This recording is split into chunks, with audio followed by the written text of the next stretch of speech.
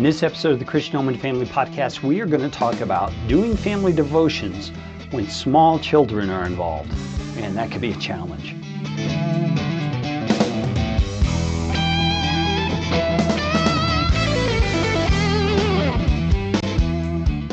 This episode of the Christian Home and Family Podcast is brought to you by my book, Recharge: Devotional Bible Study Methods to Recharge Your Spiritual Growth, Improve Your Spiritual Health, and Grow Your Intimacy with God. You can find out more at christianhomeandfamily.com/store.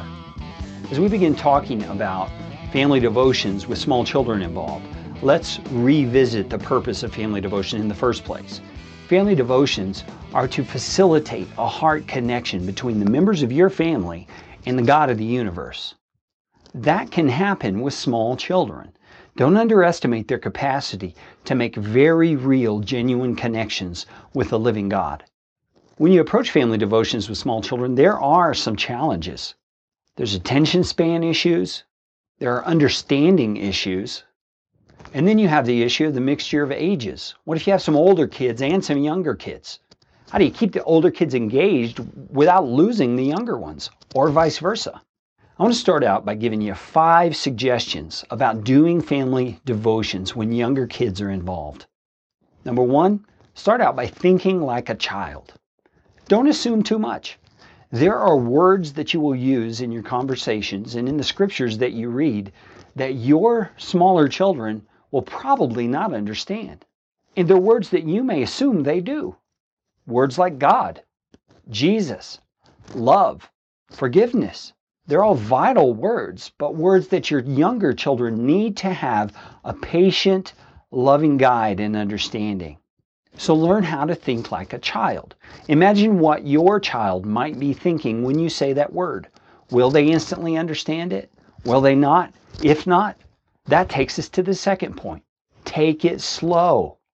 Don't move ahead if your kid is not getting it. Take the time to help them understand, to explain, and you can gauge their comprehension by asking questions. If you're dealing with deeper topics like the subject of forgiveness, for example, you may need to make it a project over time where you build upon day after day, week after week, the topics you've already talked about so that their understanding will grow over time. Number 3, keep it simple. When you do your family devotions, one simple point is enough for a younger child. You don't need a 3-point sermon. You don't need to expound upon the 5 points of Calvinism for your younger child. You just need to bring out one gold nugget from the scriptures and apply it to their lives. And that's step number 4, is apply what you've learned in a relevant way. And by relevant, I mean relevant to the child. If you're talking about love, what are the contexts they know love in? It's in family relationships and relationships with friends.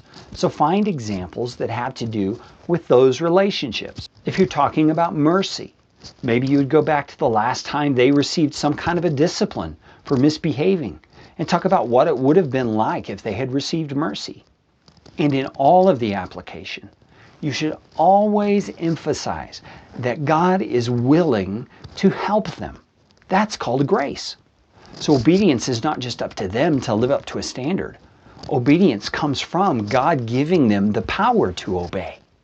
And then 5thly, if older kids are involved in the mix when you're dealing with younger kids, you may need to have a conversation with your older kids before you do family devotions so that they understand some of the things have to be brought down to the level their younger siblings can understand.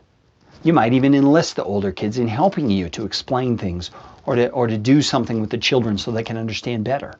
And then when you feel your younger children have gotten it, you might dismiss them to go watch a related movie or video, or you might give them some kind of a craft to do so that you can continue the conversation of your devotional topic with your older children.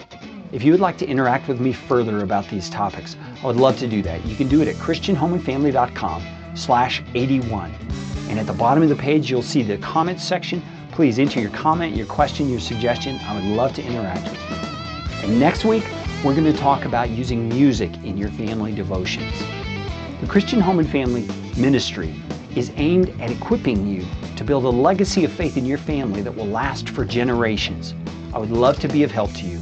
If you would like to connect with me, you can do that through christianhomeandfamily.com/contact.